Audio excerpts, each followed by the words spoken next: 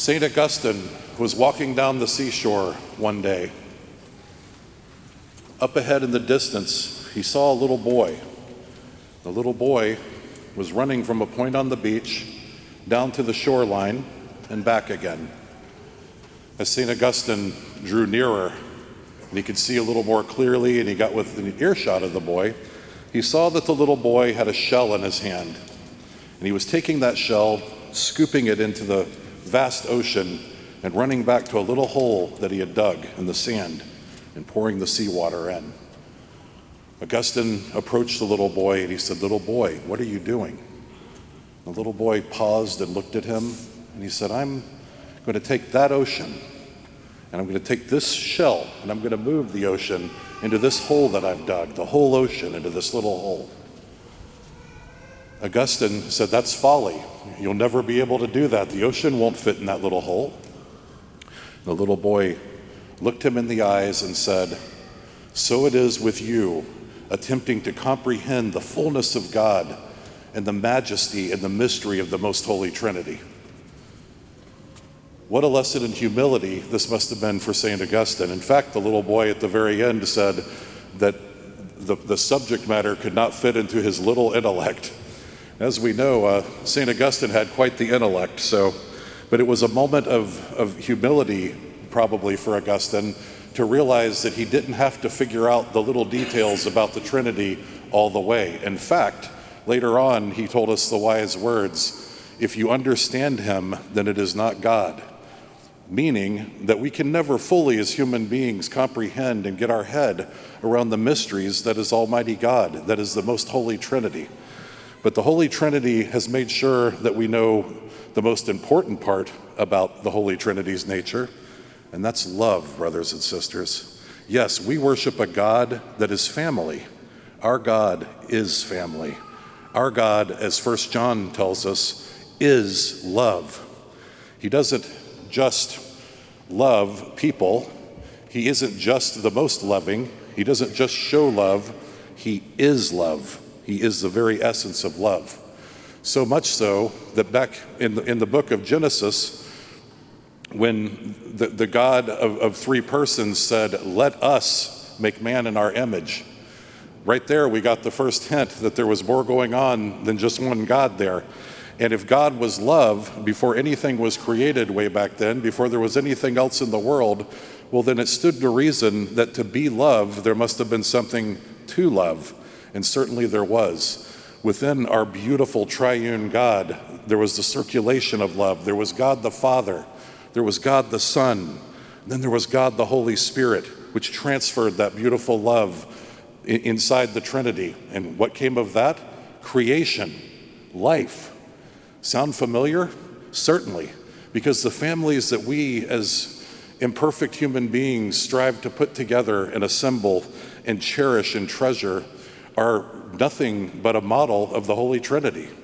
We come together as families in love, and that love circulates between two people, and creation and life takes place, comes forth from that love. So certainly our families are a model of the most holy Trinity, and we certainly strive and do our best to make that so as much as possible. So we can see that this was so important to God that he tried throughout history so many times to put in place a covenant with the human race, a covenant making us true sons of God. Just as Paul referred to in the second reading today, St. Paul, he said, we're no longer slaves. He's like, we're not going to fall back into slavery. He's like, we are sons of God. We call God Abba, or Daddy. That's the relationship that we have with God. And how beautiful. We see that God attempted a covenant relationship to make family with Adam. God attempted a covenant relationship to make family with Abraham. He attempted a covenant relationship with King David to make family. And it never was perfectly conceived because of the failure of the human race, because of our imperfection. So God took it one step further. He wanted us to be a part of that love, a part of that family so much that he became incarnate. He became God, man on earth. God became man on earth to show us the way, to forge that family bond in a way that it could never be broken, could never fail. So he did that for us. How beautiful. What a beautiful thing that we get to tap into, that we are constantly welcomed and invited into the love, into the life that is the family and the Holy Trinity. What a beautiful, beautiful thing. And here in the church, the last 3 weeks and the next week, what a wonderful stretch of liturgy. A few weeks ago, we celebrated the Ascension, where Jesus, just as today, gave that proclamation to go and make disciples of people of all the nations, and he ascended into heaven. But we're family. He didn't leave us orphans. He promised his apostles, I will not leave you orphans. I'm sending the Holy Spirit. I'm sending your best friend, your advocate. So on Pentecost, we celebrated the coming of the Holy Spirit and how it forged and consecrated our church and further deepened our relationship with God through the sacraments. How beautiful. And then today, we get the opportunity to take a deep dive into the Holy Trinity and really ponder the beauty of the Trinity and what it means in that familial relationship and the love that it gives, the love that we try to model. And then next week, we celebrate Corpus Christi, or the most holy body and blood of Jesus Christ. And what an important aspect there, because brothers and sisters, every time we come together and every time we present ourselves at the altar and we receive the Holy Eucharist into our bodies, we are accepting the most intimate of invitations to participate in the love and the life of the most holy Trinity. How beautiful is that we have that at our disposal. And in the wisdom of our community here at St. Margaret Mary, led by Father Walsh and many, it was determined that today was a prime day to discuss discipleship. And discipleship, so this is Discipleship Sunday for this month. And today it is truly about making disciples, perhaps the most important part. And we ponder that commission to go out and make disciples of people of all the world, all the nations. And when we look around, don't we see a world that desperately needs it? Of course, we see all we have to do is turn on the news to see the conflict in the world today, to see the disagreements, the anger, the division.